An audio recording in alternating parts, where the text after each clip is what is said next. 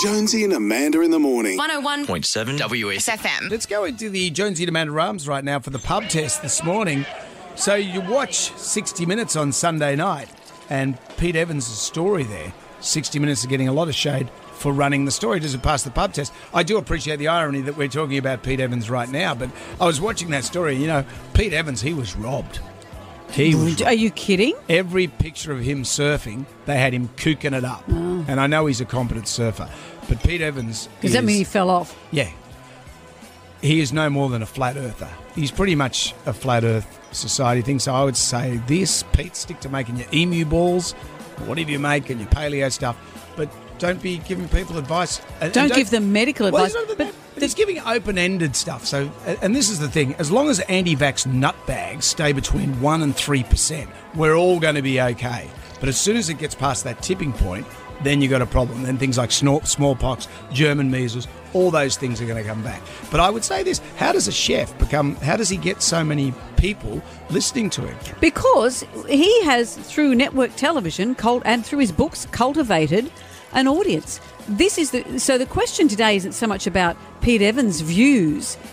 Your point is there'll always be people who, and there's only, like as you say, up to 3 or 5% of people who hold similar views to him, whether it's anti-vax, anti-fluoride, 5G, the Bill Gates conspiracy theory. He's across all of this stuff.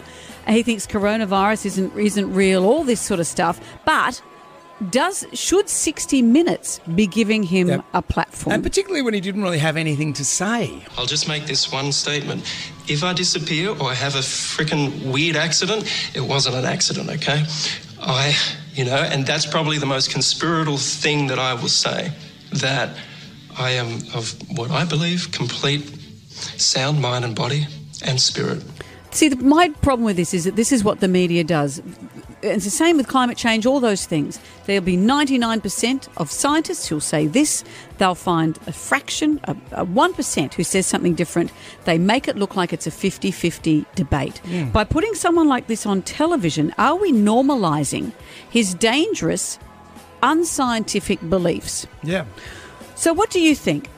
60 Minutes running the Pete Evans story. Does that pass the pub test? Well, Dr. Darren Saunders, he's a doctor. This is what he says.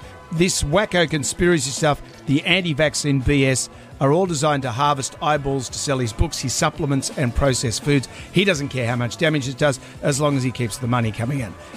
Or he's genuinely lost it. That's what Dr. Darren Saunders says. Well, maybe Pete Evans has lost it. That's a separate discussion. This discussion is, what do you make of 60 Minutes giving him airtime? So 60 Minutes running the Pete Evans story. Does it pass the pub test? Yeah, it passes, because if people want to watch dumb stuff, then let them watch dumb stuff. That's on them. I think Pete had some interesting things to say. I don't agree with everything he says, but I think he looks at food as medicine, and he has some very good points. I don't think pharmaceuticals are always the answer. Definitely not. I think he stick to cooking, and I think the steam's got to his head. I honestly had no idea that Pete Evans was still a thing. Like, who cares what he has to say? He's been debunked a million times.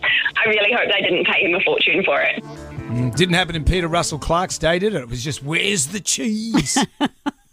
And we thought that was perfectly normal. That was reasonable. Jonesy and Amanda in the morning. 101.7 WSFM.